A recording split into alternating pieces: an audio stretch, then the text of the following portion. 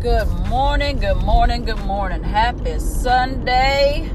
Happy bright and sunny day. I don't know where you guys are at, but I am in Central Florida.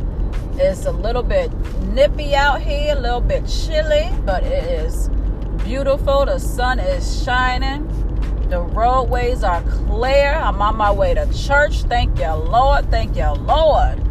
So I just want to come out real quick and just tell something a little bit funny. It will crack me up. I don't know about y'all, if y'all gonna think it was funny or not, but I drive quite a ways to get to church. And a couple weeks ago, coming back, my GPS took me on a different route. So I was like, okay, let me try this different route going to church. From the last time it brought me back this way. So I put in the address, and the GPS is going to take me the regular way that I usually go. And I said, you know what, I'm going to keep it on. So when I go the other way, I want to see what the difference is, see if it's going to get any better, the time frame.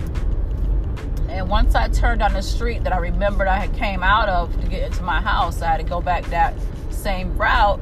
So as I turned on the road and I looked at the GPS, the time difference was just 1 minute. And that cracked me up because I thought I was going to get a whole 10-20 minute time difference, and it was like, no, 1 minute. So I was cracking up, and a thought just came to my mind. It's like, people always think if they change their course without doing the necessary work, then they're going to get a different result. And it's not going to happen that way. You're going to have to do some inner work if you want to see the outward changes.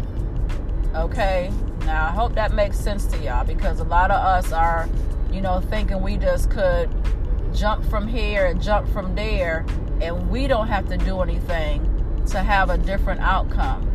We have to do our work. We want to see different results in our life. We have to do the work. It's not everything doesn't happen because of other people. We have to take some responsibility for things that happen in our life. I had to figure that out myself. I had to figure that out for myself and realize that I had to do some changes to get my life back on track. And I'm glad I did it, because now I'm happier, I'm better, my outlook is so much brighter.